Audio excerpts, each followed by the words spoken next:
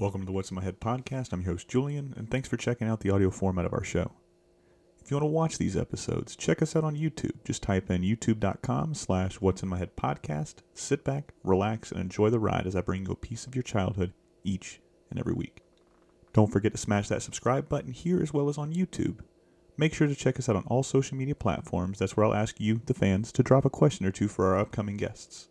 You can find us on social media by searching at In My Head Pod. If you're digging the content, leave us a rating and review, as that helps us and other fans of pop culture find us. Enjoy the show. So I got Joel here. Joel is an artist for Eddy, and some shenanigans happened at AKA, man. So I want to know, what was that first, not how you got into AKA, man, but I want to know, how did you get to drawing, I guess? Like, did you have this initial spark, was like, man, I'm going to be an animator for the rest of my life? Did you like to draw when you were a kid, or how'd that come about? Yeah, I just drew as a kid. I just turned 48. So when I was a kid, we just had television. And we just had Saturday morning cartoons, and in the late 70s, early 80s, it was, pretty few and far between. So anytime I needed to relive cartoons or comic books, and I lived in like a hick town in Canada, so we didn't really have a lot of stuff. Like, the stores weren't, it's nowhere near the way it's like right now with, you can get anything anywhere. The world was much bigger because you couldn't get stuff. So I guess what I'm leading to is that I had to draw to relive things, right? So, and I was just drawing superheroes, super friends, and I really loved like Peanuts and like Snoopy, and loved Garfield, all that 80s stuff, and Star Wars, and and Mr. T. I drew Mr. T so many times. And like, when I was in grade 3, I remember selling drawings to people of E.T. and Garfield and Mr. T. But yeah, like 25 cents for a drawing. And then, I just grew up. I was a pretty active kid. Like, I wasn't I drew a lot, but I was also outside a lot. Yeah.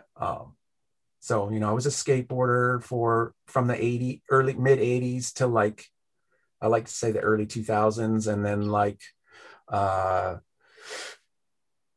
then drawing was always something that I just kind of fell back on. Being a kid, like, it wasn't my like number one priority. My number one priority was like having fun. So, but in high school, I really flourished with drawing. A lot of the skateboard, I really sort of credit a lot to skateboarding, because the skateboard graphics, was very counterculture. And it was just the deck graphics. And, we used to look at a lot of heavy metal magazines, and then I started caricaturing people like when I was, like 14. And then, I moved around and moved to different cities, and in high school, like grade 12 or so, I think Lion King came out, and then I was just blown away by Lion King. Yeah. And my grad quote was that I was going to be an animator. So that's when I was going to be an animator. And then I went to animation school in 95. Mm-hmm. And in Vancouver, there was only a couple of schools, handful of schools. Like, Canada's pretty like quite behind on a lot of things compared to the States. But we started because we're West Coast, we're like Hollywood North, they call us. So we would get a lot of work from, the States, LA, because that's where everything was done, was LA. Yeah. And then, so we got work too. And then Toronto did a lot of animation too. So a lot of people from Toronto moved over to Vancouver. So Vancouver became kind of like this little Vancouver or animation thing. Yeah. And that's when it started. 96 is when it started for me.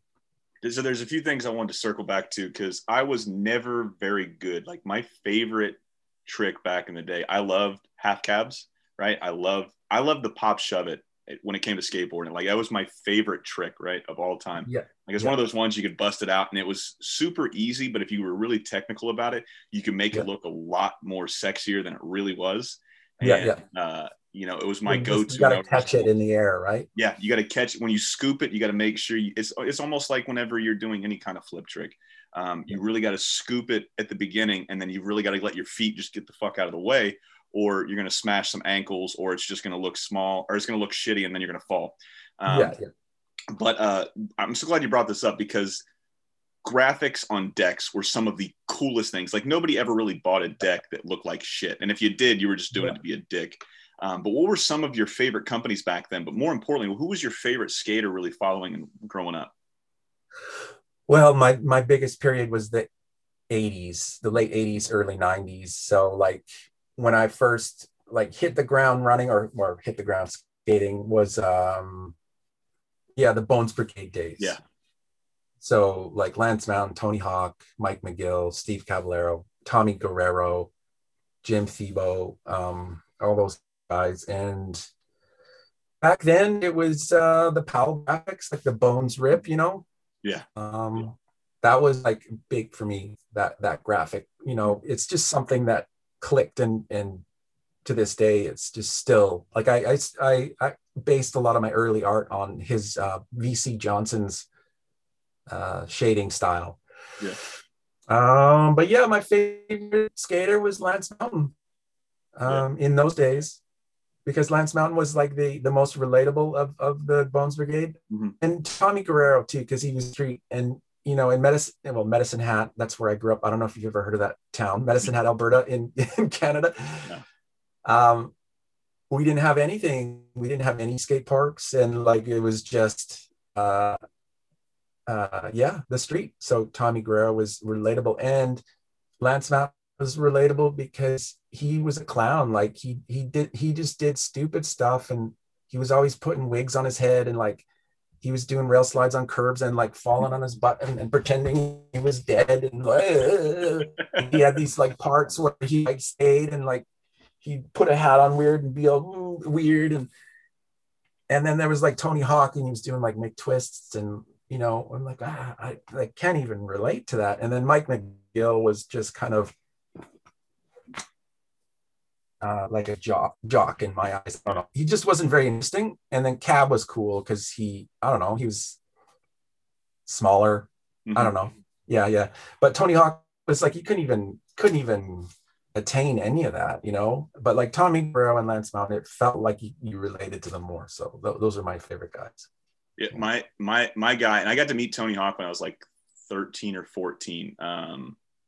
Softest handshake I've ever felt in my life. I just remember shaking his hand. I'm like, oh, what the fuck just happened? Like you go up there, you meet your hero, and you're like, I'm gonna shake this man's hand. He's gonna know what kind of guy I am, right? I go to shake his hand. I'm like, yeah. Oh, it went. I don't know if you can really see. Let me see. It was like one of these type of things. I was like, okay, this is what this is.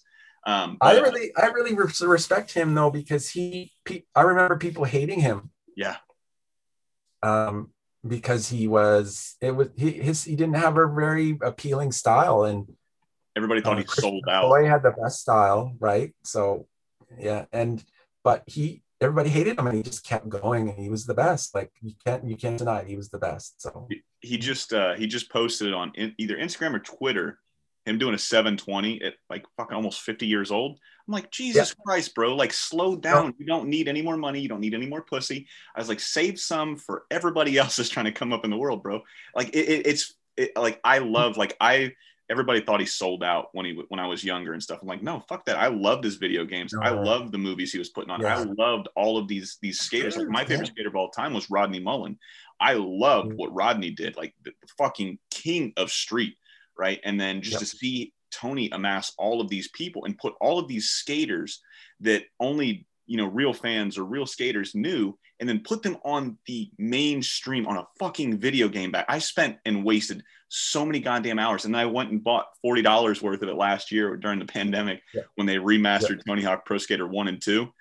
I instantly bought that shit. So I've been playing that. I played that shit all last year. So I wasted more hours as an adult. So the man's got my money. He's got my respect. I mean, what he did for skateboarding, and like I said, for these skateboarders that weren't a Tony Hawk name, brought these guys, even though we knew him as deep cut fans, brought him up with them. I was like, I'm just nothing but amazed and nothing but respect for the man. Oh yeah. It did a lot for the industry. You know what I mean? Like it it elevated people, like money wise. It elevated, names like I'm blanking on a lot of those names. Jamie Thomas, think like people like that became household names, I think. Mike Vallely was another one. I mean, up until they saw the video of Mike Vallely beating the shit out of people that, I don't even know. Yeah, he just took his fucking his wife beater off, and he's just douche, and I'm like, what the fuck is going on? He's just fighting people, and then you see the bus driver running over trying to snatch him up. I'm like, is this real? And they're like, oh, you see the dudes get broken noses and all this other crazy. He had a rough go too. What's up? He had a rough go too because he was kind of out of fashion. Like that's in the early 90s, skateboarding was like really cutthroat and like cruel. And it was the birth of the Jackass era, and it was the World Industries time, and skateboarders were thugs, man. Like there was a magazine called Big Brother, and it was basically like a porn mag that was on like the mainstream shelf, and like it was a crazy time. But like Vallely's got this style. He's really, really good, but he was kind of out of fashion, and I think a lot of people like mocked him because he was still going to street contests, so he would just fight people, beat people up, like so yeah. Hey, give me 1 second. All right, and we're back. All right, so we talked about your introduction into animation, how you really got into it, and I want to know one question because I thought about it a little bit ago. Have you seen any of those pictures that you would do in school that you would sell for 25 cents here and there? Have you seen those? Has anybody come up to you and say, hey man, I got this from you when I was a kid, you want to sign it? No, I haven't. No. Man, you got some really shitty friends back in elementary school that you probably anymore. No, I'm curious though. I mean, I got some old sketchbooks, but they're pretty funny. Just a lot of Garfield and yeah man. So let's segue just a little bit, man. I don't ever like trying to direct this stuff, but one of the comments I got not too long ago was like, man, you should really keep on topic, or you should really be talking about the stuff you bring these guys on for. I'm like, no, fuck that, man. I want to know more about what you guys do and how you got to work. The journey of getting to a place is just as cool as the destination, in my opinion. And it never feels organic because you guys have done thousands of these, I'm sure. Like, oh, what was your favorite episode? Oh, what's under Double D's hat? That question's coming fucking later at this point, right? So it always fucking happens. I always reach out to people and say, hey, what would you ask these guys? So we always do the questions at the end. But nonetheless, man, so we talked about Lion King and how influential that movie was. And you're like, I'm going to write this shit in my yearbook. I'm going to be an animator. You wrote that shit down. You realized it. You put it out in the universe. You're a fucking animator now, Joel. I mean, is this shit crazy? I mean, imagine it's fucking crazy if I were thinking like, one day I'm going to be a basketball player. And then one day I turn out to be a basketball player. And I'm like, holy shit, I did that. Was that going through your head at all? Or you're just like, man, fuck it. This is what we're doing now. Going with the flow. Like, am I surprised that I got there because I wanted to get there? I don't want to say so much surprise, but when you really think about it, did you think you'd be on, I don't want to say just on Cartoon Network's longest and my opinion, best show. Did you think you would take it to the heights that you wanted to as a kid, or have you surpassed your expectations? I guess is what I was really asking. I honestly, had no plan because when I got out of high school, just still skateboarding and working like odd jobs, and it was like I had a retail job, and I was working at like in the early 90s, streetwear, it was called streetwear, and it was like Fresh Jive and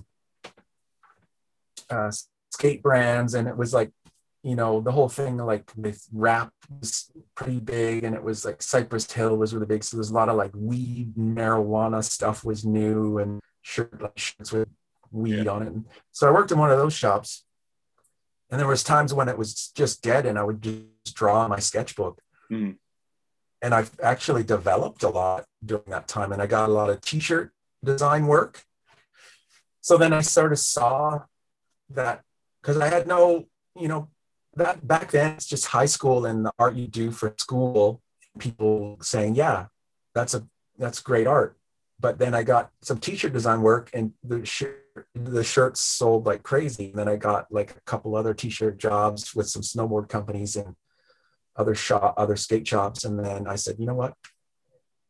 I think I can do this. So then I just applied for film school, and they just let anyone in anyway, because they do, man. Like, it's crazy. Like, there were so many people there that should not have been there. But, Yeah. And it almost felt like they were just taking the money. But you never know, because some people are, they find their way, because they can get into school and be like, you know what? I love drawing, but not that much. So I'll just work in production, or I'll work in sound or whatever. Yeah. Yeah, honestly, my sights weren't that, I wasn't that long term. I wasn't that long term of a thinker. Like, I was just like, I need a better job. That's all. And then back then animation was booming, because it was like Ren and Stimpy. But it was kind of on the way out, because it was Little Mermaid, was it, or Littlest Mermaid? I can't remember. Little Mermaid. Yeah, Little Mermaid. Was like broke the barrier in the mid or late 80s, I think, or and like Toy Story just come out. So it was kind of like animation was a hot thing, but I just entered it when it was not. It was dying. Yeah.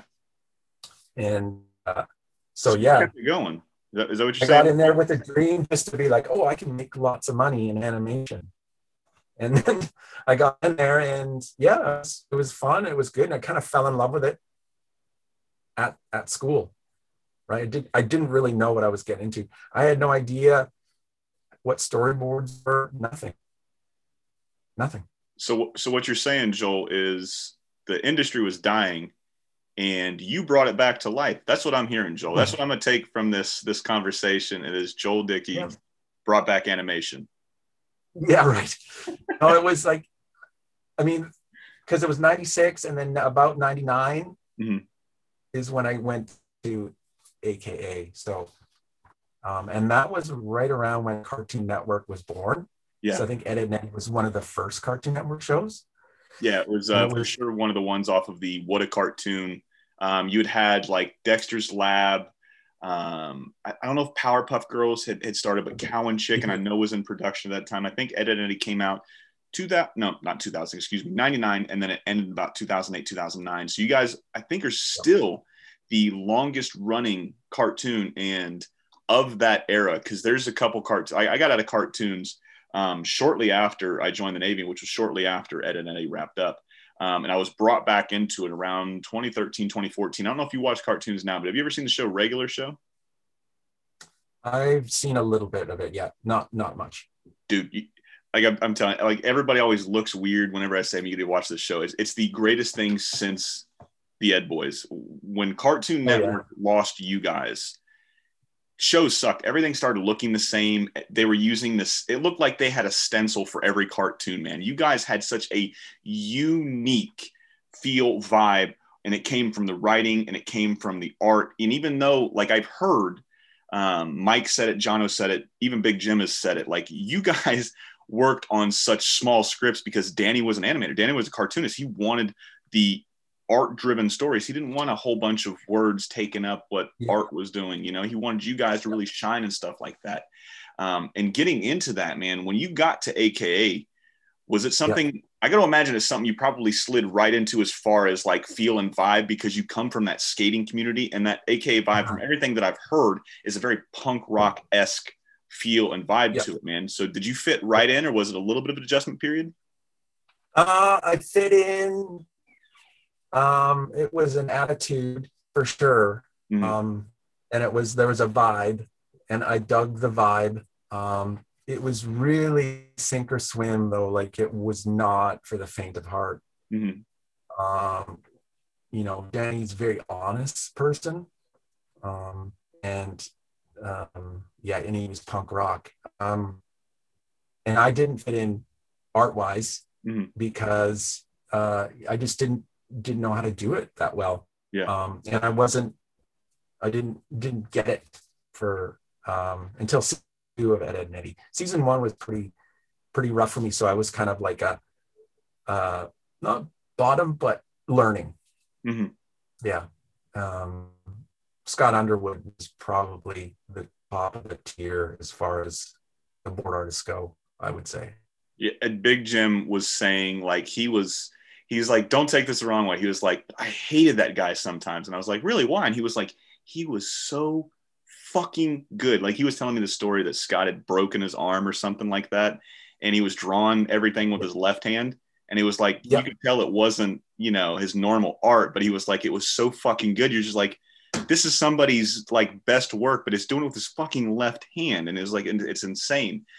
So I've heard how great he was, but that's not to diminish anything you did, man, because you had such a huge part in this cartoon, this entire series. I mean, the Ed Boys wouldn't be the Ed Boys without what you guys did, man. So whether it was Scott, whether it was you, whether it was Big Jim, whether it was Danny, man, you guys were in the trenches on a consistent basis, on a day-to-day basis.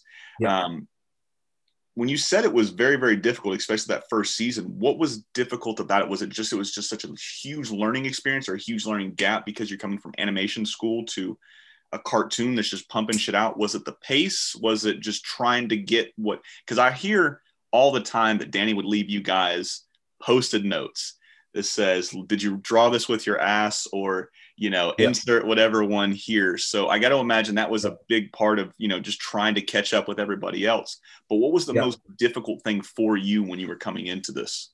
I was overcoming my own, it was like personal stuff, because the place, it was really art. Like, it was truly art, because he gave us so much rope and so much creative freedom that it was really sink or swim. So if you didn't get it, it was very obvious. But like another show, like on a different show, or most shows, you get a script and you storyboard what's on the script, and then they tweak what you storyboarded and they make it the best they can, and then they release it. But with Ed, Edd n Eddy, it wasn't a script, it was an outline. So a script for an 11-minute show would be like 15 pages. Yeah.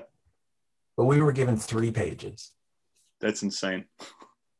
And so all that stuff that you see is like, truly, there's little bits and pieces from all of us in there. Mm-hmm. And we were actually the most excited when we got a little bit of dialogue in there. Yeah. But we came up with like the situations, and, or Danny would say, funnier, we need funnier. So you throw it back at us and we'd go, okay, let's make it funnier. And we just go as far as we could within the parameters. But yeah, like my struggle was just like, confidence. Mm-hmm. I was like early 20s. I was on the make, I was drinking a lot, partying a lot. My priorities are different. Like, if I could go back, I would like to, I wouldn't want to change a thing, but, we spent so much time in that studio, like 7 days a week. Mm-hmm. Wasted a lot of time, but like our working hours, like we would catch our creative role at the weirdest times, like in the middle of the night, pulling all-nighters all the time. And yeah, it was crazy. But like, yeah, I think mine was just confidence. Yeah. That was my biggest thing. Yeah. And then I, just kept at it, didn't give up. And then one board, I just kind of got it. Just figured it out. Yeah, got the trick. I basically learned. And that's, Underwood would sit with us and like teach us. And he was younger than all of us. And he's just like teaching us. It's insane. Like I said, the stories that I've heard just from what you guys would do to blow off steam, like wrestling matches would just abruptly break out, to blow off steam, or you guys would go out to, I'll tell you off air. I had a Christmas episode, and I had it with Mike and Jono, and we sat there and we watched the entire episode together, and we were just talking back and forth. It's like a watch along party.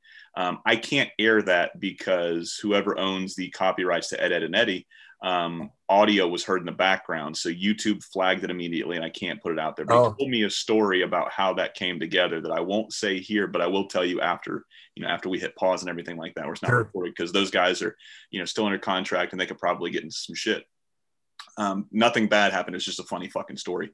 But fuck, man, where was I going with this point? Oh no, just blowing off steam and shit. So you guys, the stories that I would hear from smashing a radio, and then you just jumping in and beating the shit out of it, to you guys would just wrestle, or the Friday entire night wrestling. What's that? It was every Friday we'd wrestle, and then we would have every Friday we would have arm wrestling competitions. And like James Wooten was the funniest guy, man, because he would cheat. It was so funny. And we had this, that exercise where you, I think it's called planking, when you go on the ground and you're on your knee and you try to keep your butt up. Mm-hmm. We had these competitions. I think it's called planking. Have you heard this one? No, I have not. Well, Woody put like a big pole down his body, and he like walked in, pulled up his pants and up his shirt, and he like taped it around his waist. And like he won, he blew everyone out of the water, and then he revealed this big like stick down his pants and like up the side of his body, so he didn't, like, his butt didn't drop. So funny. Oh man, that is fucking story where Woody gave John Young, another board artist, some batteries for his tape cassette Walkman. And he said, if you don't pay me back for those batteries, what's the price? And he says, if I don't pay you back, I'll shave every hair on my body. And then he didn't pay him back. The next day he came to work and he shaved his eyebrows, his head, his face, his chest, his legs, of course his crotch. And then there was a cola drinking contest between John Young and Scott Underwood, and they're like barfing in the bathroom, just barfing, because you can't drink like a lot of Coke. Like they're just chugging Coke and barfing. Does that work? I like I said at the beginning, man, I've had 5 or 6 of you guys on, 4 or 5 of you guys, somewhere around there, and you guys are my favorite people to have on, man. You guys are not only so giving with your time, but you're giving with stories. And like I tell everybody, I don't do this shit to get clickbait or just to have somebody look at me. Yeah, I want people to watch this shit, because I really enjoy talking to you guys, because you guys it's not just about the show, man. You guys did something with this show that was so transformative for so many people like myself, man. You guys gave us an escape to laugh at. And when you're watching Ed, Edd and Eddy, you can relate to these kids, right? So when you have cartoons that are based around kids your age, very rarely do they act like kids your age. They're either acting very, very adult for their age or very, very young for their age. It's never right on the dot. And you guys had it, even though that everybody looked different. There was not one character that was the same. There was nothing conventional about this show. But that's what life is, man. Nothing is conventional about life. Nothing is conventional about friendships. I grew up on a cul-de-sac for a few years. There was people that reminded me. There was the immigrant family down the street that just moved to the States that reminded me of Rolf. Not so much in the sense that the fucker's crazy like Rolf was. But it's that S. Then you got the kid that's like a car salesman like Eddy. You've got the dumb one that's like Ed. You've got the super brainiac that's into fucking label making every single thing in his room. You have all of these fucking eclectic characters on your street. And I'm just sitting here, and I don't know if it was life imitating art or art imitating life. I don't know what it was, if this show just imprinted and I just saw all this shit. And I'm probably thinking more introspective now about it than I would have back then. But thinking about it now, it's just like this shit was so far ahead of its time. And I think and the reason I bring this up is a lot of the reasons that you guys are so great as people, is you guys built something as far as family goes with this studio. You guys were sitting here fucking wrestling. You were just telling me a story about a guy who went so far to cheat. He put a brace inside his shirt and his pants so he would not fucking lose. And another guy shaving his entire body A Walkman, ladies and gentlemen, is something that you would do with your cassette, or I had a CD player back in the day. So you'd put batteries in there, usually double A's, and then you have to get them charged, or you have to buy new ones and all this other shit. So it was a fucking hassle. Everybody these days has it easy because you just plug your phone into the goddamn wall. But that's why you guys are so fucking fun to interview, because you guys are always fun. You're always entertaining. You're always giving with your time, man. And like I said, thank you for that, man. I don't know why I had to interrupt you to tell you this, but I really appreciate when I have people that come on that want to talk or that want to tell a story, or they're so infatuated with the time that they grew up, not so much in the real world, but as a professional or somebody that's trying to master their craft. Like you were trying to do, you were trying to make it as an animator. You were trying to follow that quote that you put in your yearbook, man, and you were doing it. And like I said, you guys have got great fucking stories, man. But something I wanted to circle back to, because you were saying 7 days a week, hours were ridiculous. What would a normal day, as far as like pen to paper or pencil to paper, what would a normal day as far as drawing goes for you look like? On Ed, Edd n Eddy? Yes, sir. Yeah. Oh, I don't know. Like if you tallied up the hours, maybe 10. But like there were some days, like the crazy thing about Ed, Edd n Eddy is that, well, in Vancouver had like it's a small town, a small city, especially the animation industry. And the standard was like 4 weeks, 5 weeks for a storyboard. Okay. And it didn't pay very well. Like it was like it was pretty good. But like and Canadian money is so much less than American money. Mm-hmm. And I think in the 90s, it might have been even more of a gap. Yeah. But, and Danny is an artist, and he knew the money side and he knew the art side. Mm-hmm. And he was like a champion for the artist. So he got a show with an American company, Cartoon Network. So directly Cartoon Network and us. Mm-hmm. So there was no middleman, and we were just a tiny boutique of a shop. So we were getting paid American money, mm-hmm. and we were getting 7 weeks for a storyboard. So like the first week of doing a storyboard, we just didn't do anything. We just didn't, because we were burnt out. Like we were burnt out, or we were blown off steam, and we'd have liquid lunches all the time, like come to work drunk, and it was insane. Yeah. So I think if you tallied it up, it was probably a normal work day. Yeah. But there was a lot of like blowing steam and realizing, oh shit, I only have 2 weeks to do this, and I haven't been doing anything. Like there was some days where it's just a blank piece of paper, and I'm just like, fuck, I don't know what to do, because the script isn't telling you what to do. Mm-hmm. So we were just like scribbling, I don't know. And then like we were really in the dark a lot of the time. Like I remember because it was 2 weeks to do thumbnails. And you know what I mean by thumbnails, right? Like, no, we would do our board panels. The title cards, or was that something different?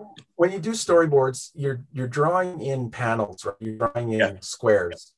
Like comics. That represent television screen. And when you do your storyboard, you don't want to draw the storyboard really clean first. You want to draw it, you want to kind of throw shit at the wall and see if you want to just kind of play it out in rough forms, because storyboards are kind of crazy, because you throw a lot of stuff out. Mm-hmm. A lot of it is trial and error, trial by fire. So we would do 2 weeks, and then we have a thumbnail meeting with Danny. We would look at all of our ideas. So ideally, it would be from beginning to end, a really rough format. Like if you think about writing, like if you're going to write something, you're not going to write your story super well right away. You know what I mean? You're going to write it really rough and kind of go, oh, you know what? This sucks. Throw out. I've tried it once. I'll try it again. Try it again. Try it again. Try it again. And then, eventually you get there. But there were times, after 5 weeks, we would present our storyboard like at Disney. Mm-hmm. Walt Disney. I'm sure have they told you that we presented them orally? Yeah. We presented line up all the boards and stuff, and then everybody from the studio would come in, and then they'd walk through scene by scene. Yeah. And there was times where it's just like, no, doesn't work. Mm-hmm. And then we had 2 weeks to fix it. And, you know, I'd been through that many times where where I presented storyboard and it just bombed. Like, Yeah. I'm confused. Everyone's like, what? No one's laughing. And it was just heartbreaking. Like, the highs and the lows at AKA were so high and so low. Like, it was just horrifying because he put so much work into it. Yeah. And it just gutted. And I think art, like storyboarding, art, whatever you're contributing, it's much closer to your heart, you know, like, and if it doesn't work, and depending on your personality, you might take it personally. You might really take it hard and you don't know how to pick yourself back up. But it was hard. It was super hard. And like, he just did not settle for Anything mediocre. less than perfection. So I mean, he wasn't like Danny. He wanted you to have your own voice and do things. It just had to be funny. So it's not like we had to read his mind and make it a certain way. It just had to be funny and it had to follow the parameters of the show. yeah, I mean, and if it was confusing and boring, then it's not working. You got to start again, and you only got 2 weeks. With when you guys were storyboarding, this is something I wish I would have asked a lot earlier than I'm asking now, especially since you're the second artist I've had on the show so far. As far as, because I didn't know what you meant by thumbnails, but once you said storyboard and putting everything up, I'd heard that story. But for the listeners that might not be super nerdy or that have really listened to too much of the animation side just yet, hopefully with this channel that there'll be more listeners that are just going to become avid fans, because animation just goes so deep. I've got a booked. Do you like? This is going to sound like I'm going to sound like an asshole asking this, Joel. Do you like to read for fun? You know what? I read more. No, I don't actually. I was never a reader. No. Okay. But now I have kids and I read them stories, and it's actually I like it. So yeah, it's well, this one. The only reason I bring it up is if I read a book, I would say no. Well, I'll throw this one out there because this one was actually, I don't know if you would have run into him. I know he knew Danny, and it was on his way out when Danny was coming in. Fred was kind of on the way out. Do you know a guy by the name of Fred Seibert? No. Okay. So he was the last Hanna-Barbera president. He brought in the What a Cartoon. So he brought in Jendi that did Dexter's Lab, that went and did Samurai Jack, that did Primal. He brought in David Weiss, which did Cow and Chicken. Seth MacFarlane was on that show as well, the creator of Family Guy and American Dad, Cleveland Show, the Orville, all those other things. So he was the guy that kind of brought in the renaissance, or the rebirth, if you will, of American animation. Because nobody had really done it, quite some time that well, and they were trying to introduce characters and cartoons and all this other crazy shit. But he recommended a book, and I'm going to tell you right now, it is extremely dense. I don't know if you'll like it, but it is about your profession as far as animation cartoons go, and just the history of it. It's called Of Mice and Magic. It's by a Leonard Maltin. I'll send you a picture of it after we get off of here if you wanted to check it out. I had to buy it on a thriftybooks.com because Amazon didn't carry it in Kindle. Amazon didn't carry it at all. It's been out of print since the 90s. I spent $4 on it. It's like 300 pages. I'm telling you, it's dense as fuck, but the level of detail that they go from how animation started to how animation's done now to the mid 90s at that point, and then everything in between, from copyrights to people doing this to people doing that. It is fascinating. I've learned so much more than what I knew before, and then talking to you guys, always learn something new. But one thing, like I said, that brought this up is when you guys would storyboard for the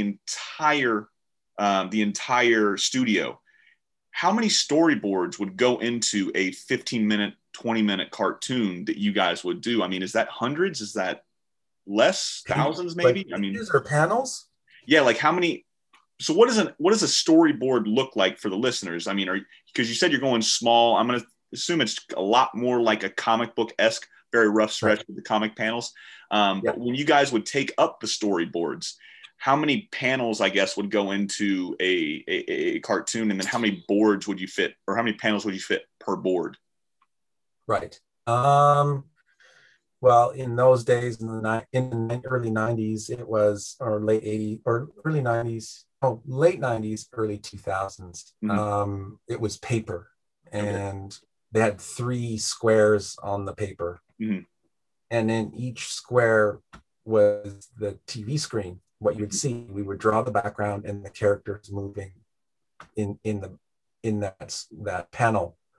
So we called them panels, and then there were pages. So pages for an 11-minute episode, there was probably like 180 pages, maybe 200 pages sometimes. Okay. And that's average, or is that on the higher side? That's higher side. Okay. But we, AKA, we put a lot of details into our storyboard. Some of the boards are almost animated, which is kind of like the industry standard now. But the storyboards back then, they could be like 120 pages with barely any information, and then it was up to the next department to figure out all the details or whatever. But we would put tons of details in our storyboards, so that because it was animated in Korea. Yeah. And season 1 was actually, the layout was done in Vancouver, and they moved the layout to Korea eventually. So we had to basically send out our blueprints, which a storyboard is for a cartoon, is a blueprint. And we had to make it, for people that don't understand English. Yeah. So it's insane, like what you guys did and what you guys accomplished. Like I said, man, the stories could consistently just go and go and go. I mean, if you really sit here and Joel, I need you to write a book, man. I think a fucking book from you would be outstanding. I know you said you don't like to read for fun unless it's to your kids, man, but just the stories alone that I can imagine, if you actually sat down, sparked a joint to, and just really reminisced about your times at AKA, man, you could write a New York Times bestseller. That's what you should do for your adult yearbook, man. I'm going to be a New York Times best-selling author. Yeah, I mean, the whole studio would sing sometimes. What? Like Please tell me it was show tunes. Oh, there was still some of it was like kind of inappropriate, but like there was this guy named Sasan that worked for us, and he was Iranian. And we used to sing, "Who's the hairiest man from Iran?" And he was really handsome. Like he was like, and we were not, none of us were handsome. Like he was like, it was, and Scott was really good at teasing, and Scott used to tease Sasan. And Sasan was like a man, and we were all like boys, like little kids, and like we were fat, and Sasan was like hot. And he had the chest hair and the beautiful like girlfriend, and we would sing, the whole studio would sing, "Who's the hairiest man from Iran?" And the whole studio would go, "Sasan!" And there was a bunch dude, there was so many songs, man, and everyone had a nickname. What was your nickname? What was my nickname? Jolie D. It wasn't that funny. Okay, I just figured they would go super hardcore since your last name was Dickie, and they'd call you something with preface and being Dick, whether it be Dickhead or Dick, like something like that. All that stuff. But like my name is already an insult. Like it's like the wind is like, you say my name and it's already a joke. So there's really not much you can do with it, Everything else is so obvious. But yeah. Anyway, so, Big Jim's name was born. I think it was born. Woody made Big Jim's name. That's awesome. Did anybody try to come up with their own nickname? No, damn. Because I've heard some not about the show, but like I've had some friends where like, oh, I introduced them and like, oh, that's not my name, man. My name is such and such. I'm like, when did we start calling you that? I've never heard this one before. Yeah, no, it's just like that. I just made it up. Just like that. It was like an extension of high school, AKA. It was crazy.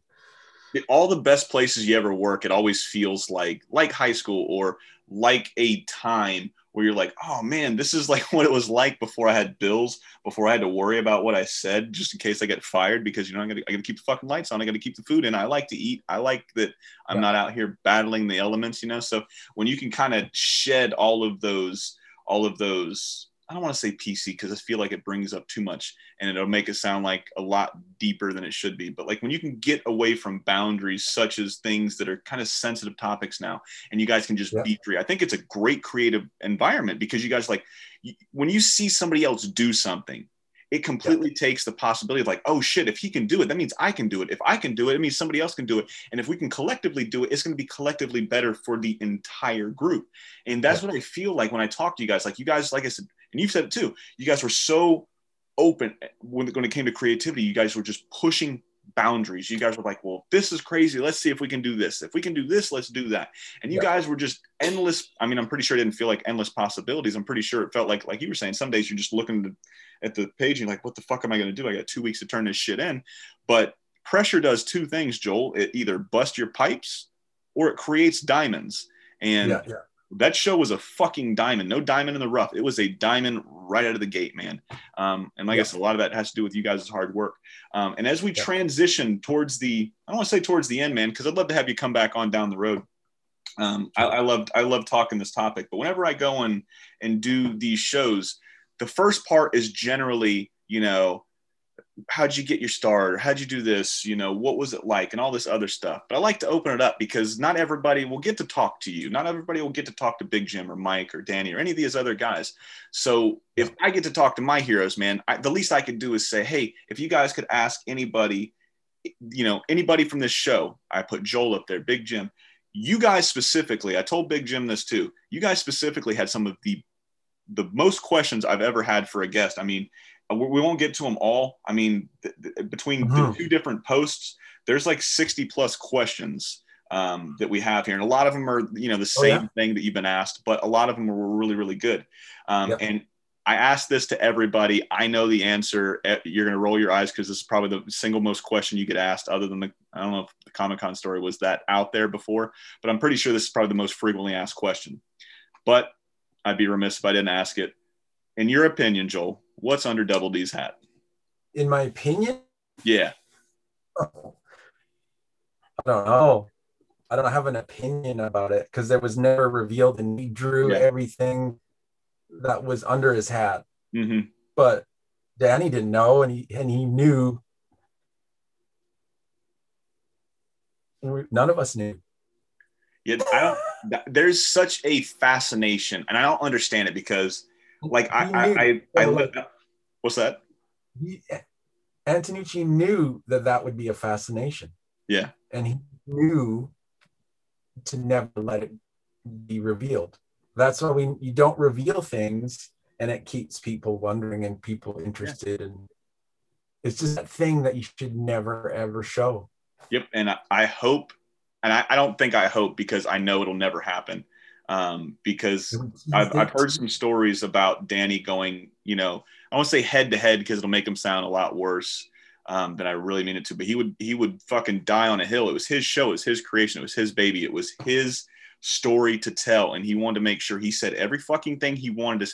And I respect that so goddamn much. And in a place where people fold when green money starts coming out, they're like, well, if you just do this, we'll give you this. I'm so glad that there are people out there like him that stick to their fucking laurels and like, no, man, I'm not going to fucking, it's not selling out. And I don't want to make it sound like that's what I'm trying to say. Like he would just say like, no, this is my story. This is me. If I only had one chance to tell my story, I would want to make sure I got my side of the story completely out there. I don't give a fuck about anybody else. I want to say what I want to say because at the end of the day, when I go and I take my last breath, right? I'm like, I know I did everything I possibly could. I said everything I wanted to say. I put everything out there. I did it my way. Yeah. And now I'm here. Nobody else. I don't have any regrets. And I fucking love that about, like I said, about AK, about you guys and about Danny specifically. And I know that question, like I said, I'm pretty sure you've been asked that question thousands of times.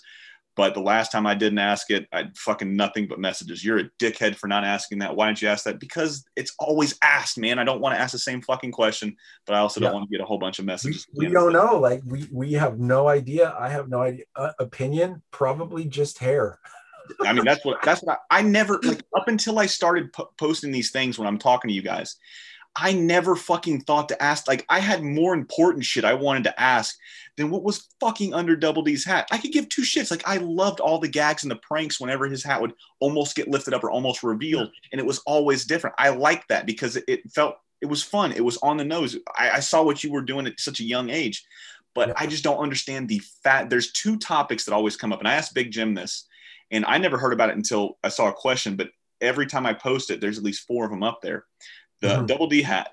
And the other one was, and I couldn't find anything online about this whatsoever, at least from a reputable site.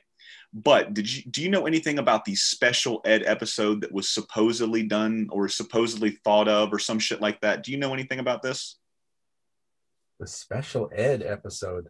It was something to do with I'm gonna get fucking crucified. It was something to do with mental retardation. They were doing a play on words with special ed. It does not fucking exist. It's one of those things that goes down as urban legends, right? So the whole exactly. I know. I've talked to Mike, Jono, all these guys, and everybody fucking says no. But I don't know why this one keeps coming up either. No. I mean that it's just the name of that. But I mean there are the movie. You know the movie we did. What was it called? The Great Big Picture Show or whatever. Yeah, Great Big Show.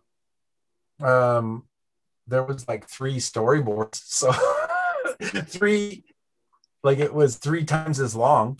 Like we did. There are chunks of storyboard that have never been animated, but that's all I can say. Like I don't know. There was never a special ed. Yeah, I don't understand people's fascination with that topic. But I just think it's in a world where somebody just came up. He's like, you know what? I'm gonna throw my turd in the shower too. I'm just gonna say some shit, and then we're gonna go from here, and we're gonna see what fucking happens, right? I think that's really my turd in the shower. Yeah, I had to slide that one. That's what we call a callback, there, Joel. I'm pretty sure you know what that is in your line of work. But there's a couple of these ones that are very, very convoluted. But some of them made really good questions. So I am the BD, and this is coming from Reddit. He said, as the show progressed and the characters developed along the way, would you say ideas came to you more naturally about how to creatively / cleverly portray how things should happen? And if you do, could you share any examples? I mean, it came into focus more because, I mean, some of the season 1 episodes are pretty hard to watch for us. Oh, I was about to say, it's fucking fantastic. I love that first season. There was some episodes where just like, holy. So yes, it did come into focus because we knew the dynamics, you know, and what not to do and what to do. But at the same time, it also became harder because, you know, he didn't want, Antonucci didn't ever want to repeat. We couldn't repeat things like, you know, those old Warner Brother cartoons where you just kind of do, it's the same joke, but it's like the different location and it's like the same timing and everything. And, or we even tried things where we like, I remember we tried to do a Buster Keaton gag where a house found, I think it was the episode Rent-A-Ed, where the house was collapsing and we did this thing where Double D was standing and it did the side of the house and the window just misses him. And then Antonucci's like, this is a Buster Keaton gag. No. So he, like so many times we would throw things at him. He's like, no, we've done it before. Nope, new, please, new. It was always new. So it was hard because it always had to be new. And it had to be limited to character. Mm-hmm. We couldn't make a joke about, like, you notice there was no technology. Yes, it was very timely. Nothing trendy. And we didn't, like, he always used to say, like, we can't just have them doing amazing things. Mm-hmm. It has to come from character. Yeah. So it was always really hard to figure out on many levels, but at the same time, it came into more focus because we knew the parameters, the more it grew, and everyone contributed to it. Like, because Antonucci had an idea and he launched it and he set the parameters and we got to play within those parameters. And you know, we would widen the parameters and bring it back in. And so, yeah, it was truly our show. It wasn't just his, but like, yeah. Yeah. So, I mean, Like, it makes complete sense. You guys play in the sandbox for so long, you're obviously going to get used to doing, I don't want to say used to doing the same things, but you're used to drawing these characters. You're already in this, collective and creative flow state. Essentially, you guys know what you want to say, you know how you want to say it. It might stumble here and there as far as like how to get to a specific point, but you guys have a general direction on where you're going. And like I said, that's what I liked so much about the show, is it wasn't the same. There was no filler episodes in the show. It wasn't like, oh, I fucking saw this last season, and to find out that Danny was like, no, we need new. We don't want to fucking sit here and do the same bullshit, because what happens when you're stagnant? You die. If you die, nobody cares about you. But if you're always doing something new, and what was so cool about the something new was the boiling line. And I talked to Big Jim, and Jono brought it up. I never knew what it was called. I just knew, the whole process, not the process behind it, but like Danny's meaning behind it was like a kid always has energy, even when they're standing still, they're always trying to explode. He's like, but it also keeps somebody's eye as well. So if something's always moving on the screen, you're less likely to look away. So it's another thing you guys did that I want to say changed or revolutionized cartoons, because nobody's done it since, because we would know where it came from. If you see, a standard show now coming up with a boiling line around their characters, you would know like, oh, they're fucking stealing this from these guys that worked on the Ed Boys. But you guys did, what was crazy is you guys did such inventive shit that nobody can use, because they know 100% that we're like, oh, they fucking stole it from Joel. They stole it from Big Jim. They stole it from fucking Danny. These assholes, But I mean, it's an old animation trick, but I think it was the first show to do it for mainstream animation. You know what I mean? Like other short films have used boiling lines and things like that. So, yeah. I mean, like I said, I fucking loved it. And then from the same guy or girl, I'm not sure. So I apologize for misgendering you if I did. How frequently, and I did that super sarcastically, I don't give a shit about that stuff. I'll call you whatever you want me to call you. Just tell me ahead of time. But nonetheless, moving along, plowing ahead, if you will. How frequently did you find yourself laughing at the concepts as you drew them, especially knowing what would follow? Do you have any favorites? I mean, well, I got to dig back into the past. We laughed our asses off when we were doing our storyboards. It was most exciting when they were done, and we would usually Scotty would read the storyboard, and it would be super funny. And I know I'm asking you to think about it was like a long time ago, so I apologize. We were losing our shit when Underwood did that sequence when the Eds get old. Mm-hmm. Oh yeah. When they're old. Yeah. We did all kinds of stuff. I think we had like stuff that we couldn't do. Sometimes we would just present stuff and we knew it was not going to make it in, but we presented it just because it was funny. Yeah. And I don't know. I think Ed shit himself or something. I can't remember. He was so old. Yeah. I think he actually did anyway, didn't he? I want to say some line of dialogue where he said there, because quite often we would do something that was out of bounds and it can't go in there. I mean, like, you know what? We can take a slice of that and sneak it in, or suggest it. Yeah. Like, it's funnier that it's suggested and we're not showing it. You know what I mean? It's like horror. It's scarier. Things are scarier when you don't see them. You know what I mean? Yeah. So sometimes it's funnier when you don't see it.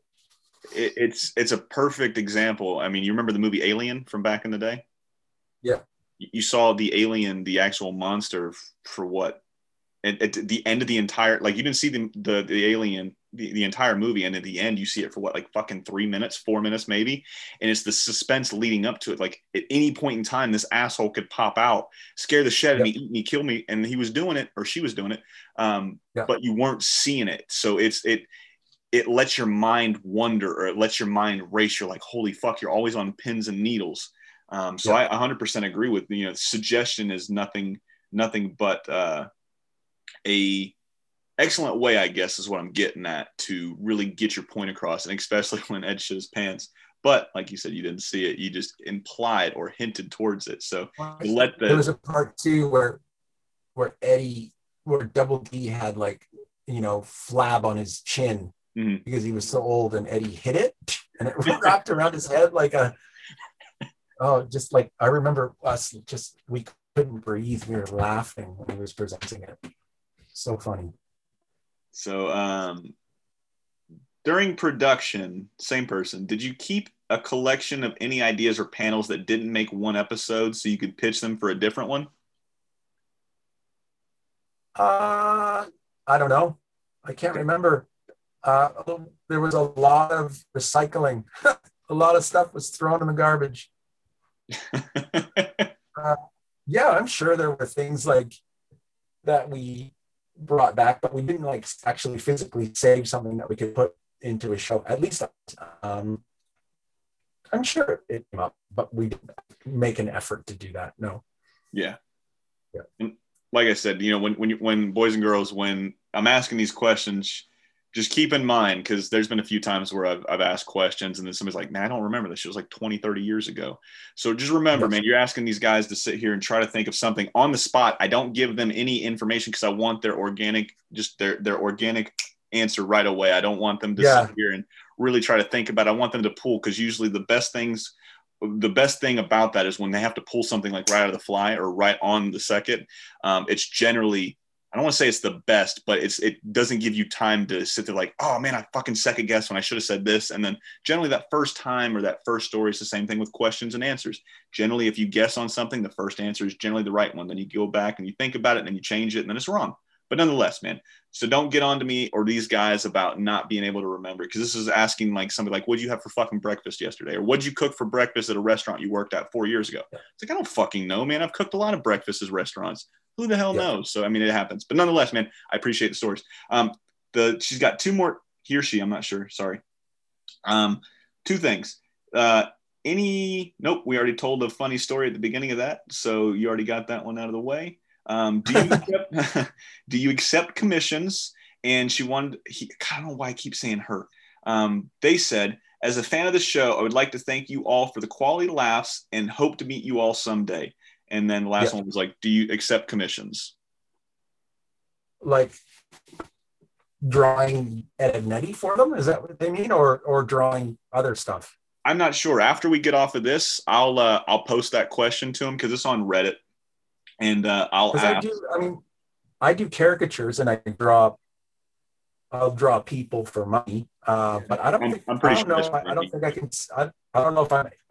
I'm permitted to draw Ed and Eddy for money. I'm not sure. Oh, I mean, I know. I don't know. I'm not a lawyer or anything like this, but I know I've bought some stuff from Comic Cons and stuff that people have drawn and made money on. But I'm sure they just wanted to know if they wanted to reach out to you, sure, possibly. Yeah. And going back to your characters, that is one of my favorite things to see on your Twitter. Whenever you post, I fucking love seeing the characters. I keep fucking stumbling on the word. Characters. Excuse me. Fuck, man. Yeah. I've been speaking English for almost 32 years, Joel, and I fuck this word up all the goddamn time, right? But that's one of my favorite things about Twitter is seeing the artwork that you're working on, that you're posting. And I'm not going to say that word again, so somebody's going to call me a stutter or some shit like that. So keep it up, man, because like I said, I really like those art shares you post. Cool. The next one, what was your favorite episode to board on? How long did it normally take to board each episode / segment? Well, we were given 7 weeks, and I think it even got bumped up to 9 weeks, which is insane. And we weren't the greatest at deadlines so some shows took longer. Yeah. And it wasn't a good thing. Antonucci had to pay. He paid out of pocket. That's another thing too, is like the show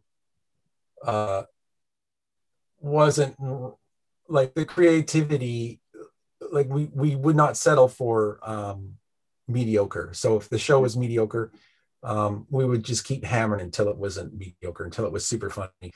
And it'd be super late and he would get in tons of trouble and he would have to pay out of his pocket. Yeah, she loved what he did and he paid for it. So 7 weeks, 9 weeks. And what show that I'm working on, I really loved the Alien episode that we did. There was like a 2-parter, I think it was. Like it was Cartoon Network had a challenge where each show hooked up to the next show. And I think like Jim Partner did one, we did one, and I think Kids Next Door did one. Oh yeah, the team up, the crossover. And then like maybe there was another show, I can't remember. I think Powerpuff was on by that point, or anyway, yeah, it was the Alien episode. So we had to like spoof a genre, and yeah, it was kind of we AKA was competitive with other, that we had a competitive edge too. AKA we always like, everyone was the other, like we wanted to be punk rock, counterculture, and make something super different than everybody. So we were like, we got to make the best cartoon out of everybody, out of all of them. So I think it was the Alien one for sure. Yeah, there's a big old crossover with 3 or 4 shows. Fantastic, by the way. You guys had the better of the episodes. Just saying. Yeah. So, Jesus the Space Cowboy from Reddit. Some of these handles are fantastic, man. Yeah, Jesus. Yeah, Jesus the Space Cowboy. I think that's the name of my book whenever I write one. Were there any characters that were designed but eventually scrapped? Edit, never mind. Probably not a storyboard artist question. I saw artists and was like, I wonder if there is any missing Peach Creek residents. Nonetheless, I like how this guy corrected himself mid-question and then went on a tangent. So nonetheless, Jesus the Space Cowboy, I'm asking your question. Was there any characters that were originally drawn out but scrapped it before it made it to the final cut? No. But I mean, we showed Eddie's dad's arm, and we showed Ed's mom. We showed her arm. And I don't know if we showed Double D's. I think there was always a joke that Double D's parents were never home. Yeah. And Double D raised himself basically.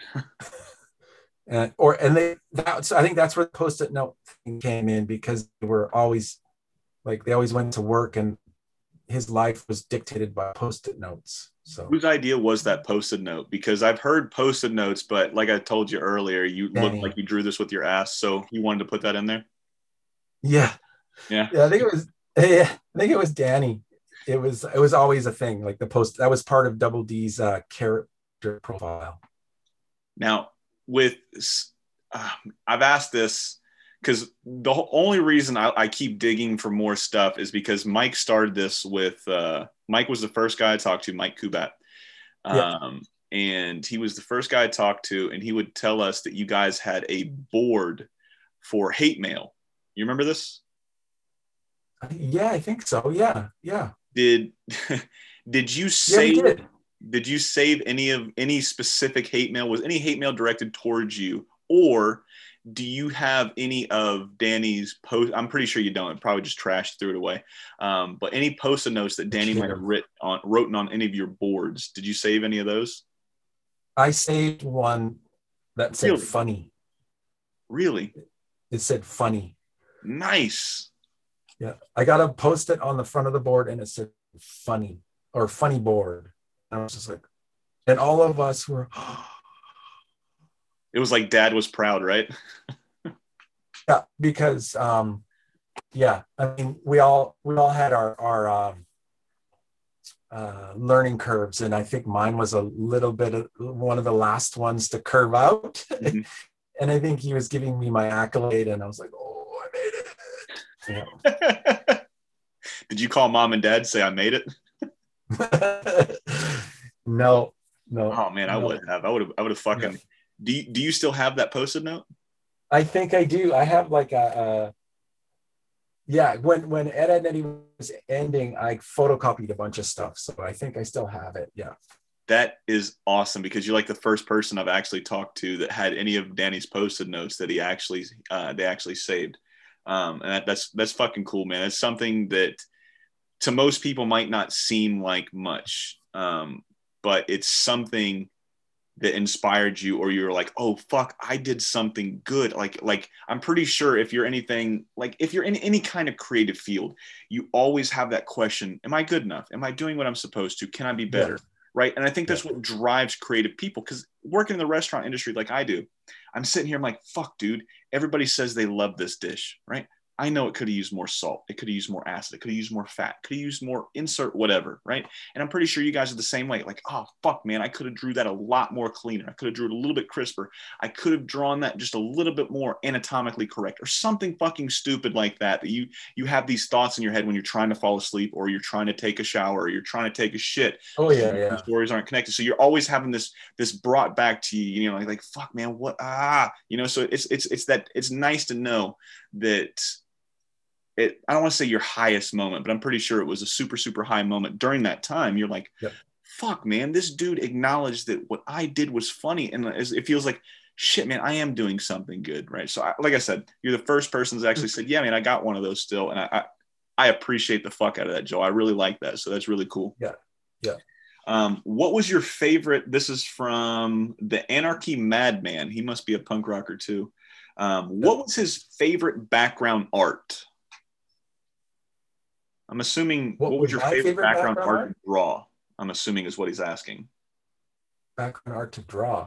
Mm. Oh, like which location that I like to draw? Yeah, of the show. It was a very, very generic question, and some of it was misspelled. Well, no, it's spelled right. So yeah, we'll just go. What was your favorite background to draw? I think Ed's room. Yeah, Ed's room was really fun because it had all the monster movie stuff and the tiki masks on the wall, and he was so boy, you know, like basement, and his bed was rectangle. Eddy's bed was hard because it was like a circle, but Eddy's bedroom was funny because it was like it's 70s porno pad. Yeah, Don Juan, like disco balls and lava lamps and stuff like that. Yeah, so I'd say Ed's room. Did you ever watch Family Guy? I did a little bit, yeah. I feel like Danny's got a case if he says Quagmire copied Eddy's room. So yeah, maybe. I mean, Quagmire always had that heart-shaped bed. He always had a disco ball. He would come in and then he'd sit there and bounce, and he'd push a little button and shit would fall down. I think Quagmire is Eddy as an adult. Nonetheless, man. So we're gonna move on to Savage Prism. Sure. I'm pretty sure you already answered this question, but we'll just go to like, when and how did you first meet Danny before being hired to work on Ed, Edd n Eddy? I never met him before at Ed and Eddy. I met him when I got the job. I almost didn't get the job too. Underwood, Woody, and my friend Rob Boudelier, a bunch of other people got the job, and I didn't quite get it. And then when I got it, that's when I met Danny. Well, I'm glad you got it, man. So am I. Yeah, I really cut my teeth there, that's for sure. Like I said, you guys have all, writers, artists, all of you guys all, like I said, are not just such great people, but you guys had something fucking special there to make the art, to make this fucking cartoon is essentially what I'm getting at. You guys had something special there. And it really started, like I said, from the top, and it filtered down from Danny to you guys, and you guys to whoever else. I mean, you guys really did something, and it sounds like I'm flating the fuck out of you here, Joe, but you guys really did something fucking special, man. And I don't think any cartoon since then, I mean, you could probably go into maybe Gumball or maybe Adventure Time, or, you know, maybe something like that, but nothing has the power or nothing has the extension that you guys had. Nothing has the longevity you guys did. I mean, you guys, like I said, with the, and don't take it crosses to, it's kind of like it resonates with more people, you know what I mean? It's not super niche, you know, like, because anime is niche. Mm-hmm. because it's anime and you have to love anime. And I like Miyazaki, but I don't really like anime, you know, I'm not going to watch it, you know. Yeah. And but Ed, Edd and Eddy had a new style, so it wasn't like something like, well, I don't know. I mean, maybe if you don't like cartoony, maybe you don't like it, but I think it reached a wider audience just because There it was a was more character for about, everybody. well, it's like puberty's unforgiving, and it was just the basic, you know, the kids have nothing to do. It's summer vacation, when they're wasting their days away, and they were all free range chickens, right? Like they just got to, like, that was their world, and there was nothing to do, and they just made shit up, and it always wanted money, and that's basically it, you know. It was kids being kids, man. Like you were saying, you had to draw stuff to keep you entertained. You had to draw stuff because you didn't have the movies and the shit that we didn't have Netflix and Hulu and all this other crazy shit to keep yourself entertained or to keep your mind going. You had to entertain yourself, and that's what fucking struck so hard. And I didn't think about it like that until you mentioned that. Like, these kids really had to do something because they weren't sitting around playing video games. They weren't playing TV. You know, we weren't watching TV. They were out doing adventures. What kids used to do back in the day, you'd have to come up to shit because your parents would say, fuck off, come back when the lights are coming on, that type of thing. At least my parents did. I mean, my mom did. She was like, you better be home before the street lights come on. You know, and I watch TV and shit like that too. But I mean, you know, for the most part, it was go out, you know, hang out with your friends, that type of shit. Stuff that most kids don't really do these days. And that's, like I said, that's what struck a chord so much. And like I said, until you said it, I was like, fuck, dude, that's some deep shit, Joel, man. I didn't think about it that way until you said it. So I appreciate the fuck out of that. Well, yeah. And I mean, back to that episode, Rent a Ed, we had Johnny 2x4, and the Eds needed to run into Johnny 2x4. And we're just like, well, what is Johnny 2x4 doing? You know, like, is he just walking down the street? What is he doing? And we're like, no, we had a storyboard supervisor, and his idea was like, we'll just put up a tree, and he's stuck, and his head's so big. And he's like, he's okay with it. And I think Plank was on the ground, and he's like, go get help, Plank. And Plank is just bored. It's a real Lassie moment. But we never explained how he got in the tree, and his head was stuck in the tree, and it was a joke about his head being huge. There was always that joke. And it's just like a little kid, you know, like he caught in the tree. Yeah. It's nothing short of fantastic. We just got a couple more here, and then we'll wrap it up, man.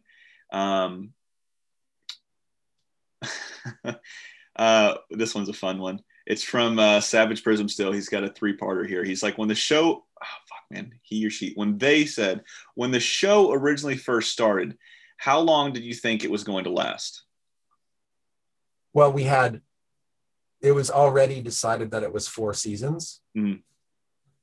So we thought that was it. Okay. And I think what the history is that Cartoon Network wanted more.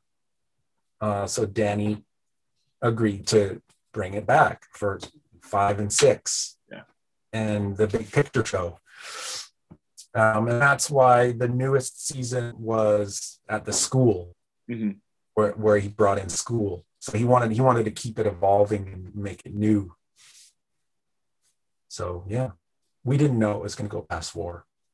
I'm very glad it did. Like I said, it felt like, I hope it comes back, essentially is what I'm getting at. And with it being on HBO Max and I mean, when it hit HBO Max in January, Ed, Edd and Eddy was trending for fucking hours all over online, between Twitter. Like, everybody was going ape shit because, you know, like, oh shit, I remember this show from when I was a kid.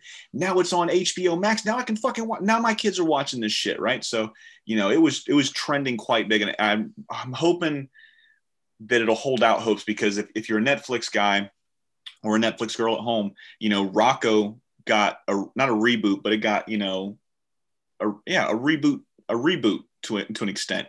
Invader Zim got a reboot to an extent. Hey Arnold got a movie. You know, all 3 of these guys got a movie, and all 3 of those shows had been off for well at a decade. I mean, Rocco was out before 2000, so going on 20 plus years.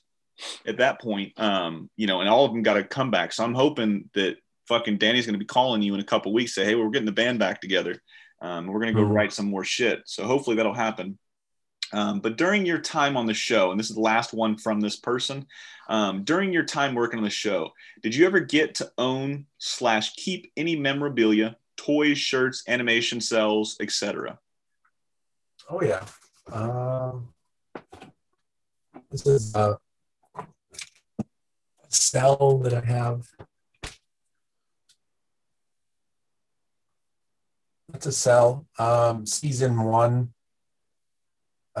It's when Eddy finds that hypnotizing thing in his hand. Yeah. Yeah. And I think basically he wanted to get money or something from it. Dude, those are fucking gorgeous. Like Jono showed me his, and I think Mike showed me his too. I can't remember if Big showed me his. It was the last show. Here, I'll put it down. It was the last show to be animated on cell. Yeah. I'm glad it was, man, because I mean, I'm not glad that it was the last show, because I think there would be a huge benefit for coming back. And Jono showed me a shirt. It's like, oh, fuck, was it fuck digital art is what it said, and it was AKA's shirt. It's a black shirt with the AKA logo on it. It said fuck digital art. I thought that was really cool. No, fuck digital draw. Yeah, fuck digital draw. That's what it was. It was a cool t-shirt. I have this thing. Maybe other people had it. I don't know. It's like a maquette.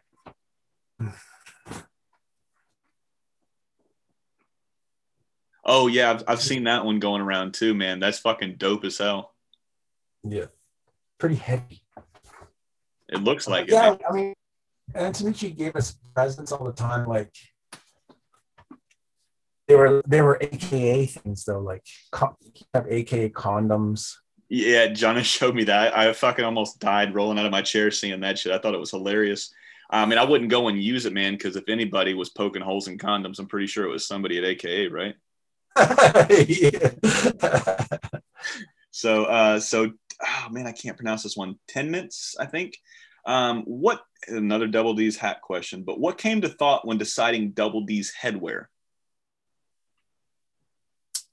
I think it was just shape, and it was also the time of, because if you look at Ed and Eddy, Eddy's a square, Ed's a triangle, and Double D's basically a circle with like a with the hat circle. I think it was design, and it was the late 80s or late 90s. I keep saying that, late 90s. That was the connection, you know. They call them dukes, but they're, you know what I mean? Baggy clothes, oversized clothing, and beanies, and that's it. All right, and then the next one was, who was your favorite character development throughout the series? Character development. I always say, like, I came loaded with this answers that I think it was Eddy. Mm-hmm. Eddy was like my favorite character. And his development, he was kind of, I don't know, did Eddy develop? I guess he kind of developed. He got more, what's the word? I don't want to say he was more heartfelt towards the end, but I want to say, yeah. I mean, if anybody didn't have, and this always sounds bad. Like, I hate criticizing what you guys do because I'm not in the industry and I don't think I really have a voice. I'm a consumer, dude. I love every fucking thing you did. So when I have to sit here and try to think if one character did or didn't, I just fucking love the cartoon. Like, if I could get away with not having to rate or review anything ever, I would be super excited for it. But I hate when somebody always asks that question, like, who had a better character development? I don't want to say this to sound mean or anything like that to any of the writers or anybody else I've had on, because like I said, this show is, in my opinion, perfect. But if anybody didn't have character development, I would assumed it would have been Double D, because he was the same guy. But all of these characters were the same people. But that's what made him so fucking, Double D was funny because he was the smart, shy kid, Yeah. And he was like the voice of reason. And he, you know, there was a trap there that we never wanted to get into because he was smart and didn't want him to be boring and like a kind of a stick in the mud. Yeah. Because he kind of always went along with things. But as time went along, he became kind of more sarcastic. Mm-hmm. So there was, you know, Eddie and Ed would just do stupid shit, and Double D be like, "Oh boy, here we go again," you know, or he would dig Eddy, like he would say these sarcastic comments, and and it would go over Eddie's head, and you know, because Double D was so smart. Yeah, he was pretty awesome. Ed didn't really have any development. No, but I just don't think that's why I say, like, I look at it as strictly a consumer base, man. Because if I don't like something, right, I'm not one of those guys that are going to say, you know, what Joel should have done with this artwork is blah, blah, blah, blah. Like, I don't get that. It's not constructive criticism. I'm not in your line of work. I don't think I should be offering something like that because I don't know what the fuck I'm talking about, Joel. I just want to say, hey, man, I like this. And if I find something that I don't like, I essentially chalk it up to, oh man, it just wasn't made for me. There's hundreds and thousands of things out in the world that just aren't. I'm not into Barbies, so why would I go and write a negative review on a Barbie? Makes no sense. It's the same thing when it comes to animation and cartoons. If I don't like something, I'm just gonna vote with my eyes. I just don't watch it. And when it comes to something like I don't look at it super nerdy, like, oh, who had the best character development? And this is an outstanding question. I'm not demeaning Arando Muser is the name, 8219. So there was 8,218 of those before she got to her name. And I keep saying her. I'm sorry if you're a man, but you know, it's just so hard answering that question because, like I said, I don't work in the industry, and what you guys do. I don't know what you guys do. You guys draw some shit, and that's not demeaning what you do. You guys draw some shit. You guys write some shit. I cook some shit. I mean, if it's good, it's good. And like I said, it's been pretty fucking good. Every episode I've ever seen, never had an issue with it. And I've watched every single episode. So obviously it was for me. It's just one of those questions that's very, very weird. We already answered that one from Andrew TRM. We answered that one. Oh, this one's always fun, because every single writer so far has answered the same question, but I'd love to see what you said. Who is your least favorite character? Does it rhyme with Jazz? Naz, you're saying? Does it? I didn't want to call her name out. I was just saying, does it rhyme with Jazz? No way, Naz. Naz was, no way, Naz. We just do impressions of Kevin. Who's my least favorite? I don't know, Sarah? Oh, really? Yeah. She scared the fuck out of me as a kid, man. The absolute shit out of me. Like when they stole, or when his parents took away Ed's staircase, that is the most depressing in punk rock metal, whatever you want to fucking call it. Like, you live in the basement and taking your stairs. That was my storyboard. Really? Yeah. It is fantastic, man. And that gag was birthed out of, I think, a group decision. I can't remember. It just popped out of someone's mouth at a meeting. I was grounded and they stared away.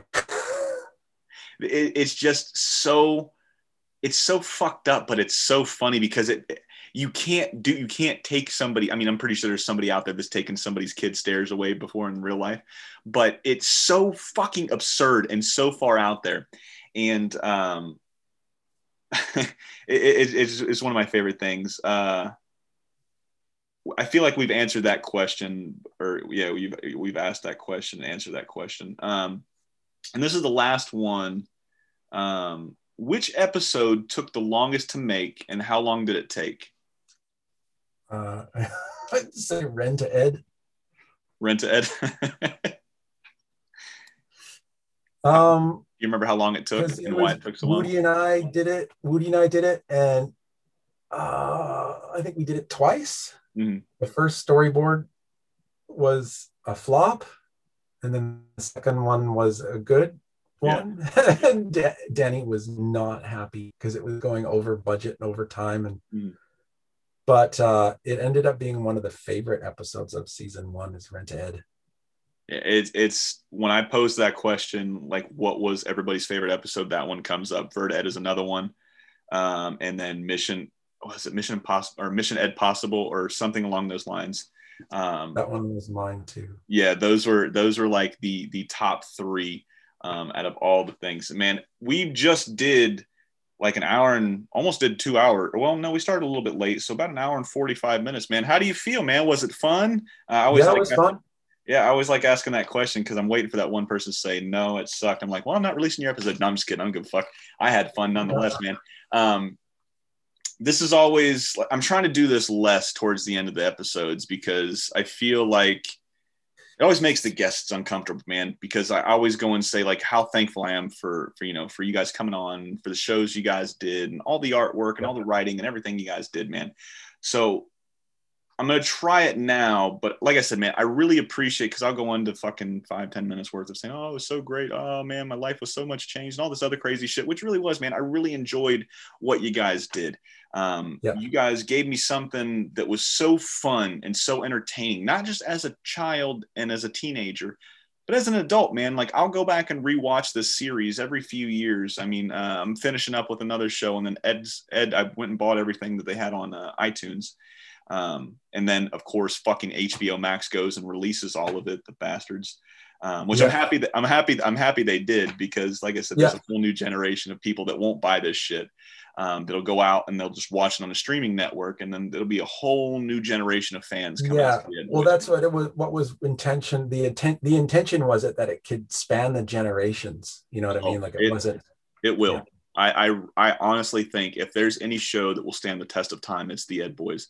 And like I said, what you guys did is nothing short of amazing, nothing short of, just fucking awesome. If I can talk really stupid for just a second, man, it was just fucking fun.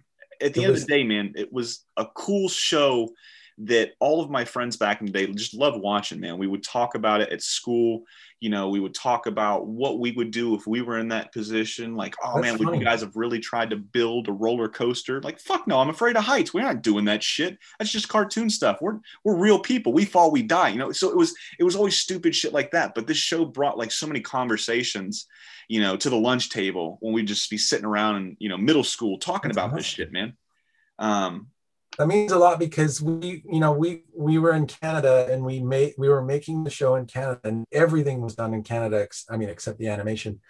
So writing, everything, music, and then it was gone. Yeah. And we didn't have it in Canada. It didn't air in Canada, and we didn't have the internet, so we didn't know what you guys were thinking of it. We just got numbers. Cartoon Network would tell us what the ratings were, and we only got ratings. And then there was a few like message boards where people would write their own reviews on the episodes, but that was near the end. So we had no idea how it, like, we knew people liked it, but we had no idea. And we always wanted to know what people thought. So. Well, now, man, like I said, last year I had this thought to start this podcast, and I don't know if you're an NBA fan, but I'm pretty sure you knew Kobe Bryant died last year. And I heard this song right after, and I'm not sure if you're into hip hop or anything like that. I like a whole bunch of different kinds of music, but there was this artist out there, and his name is Joyner Lucas. And he did this song called Will. It was about Will Smith. Will Smith was his inspiration of making music and having somebody to look up to. It was like his version of Kobe. And he had this line in the song called Will. It was, give them a rose while they're still here. With the sentiment being behind, man, tell them thank you while they're still here. Tell them that you appreciated them while they're still here, because when they're gone, regardless of them not knowing, man, you won't be able to say thank you for everything that they did, man.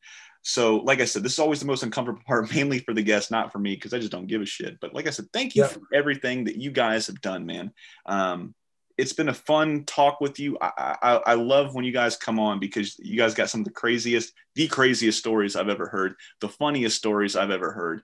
And you guys set a pace that Cartoon Network has not, and unless you guys come back on to do a reboot, will not meet ever again, man. And nothing more than this podcast, this talk has really taught me is you guys did what most people won't be able to do their entire life. You guys got to say everything you really wanted to say. I'm pretty sure you guys still got more you could say and more you want to say.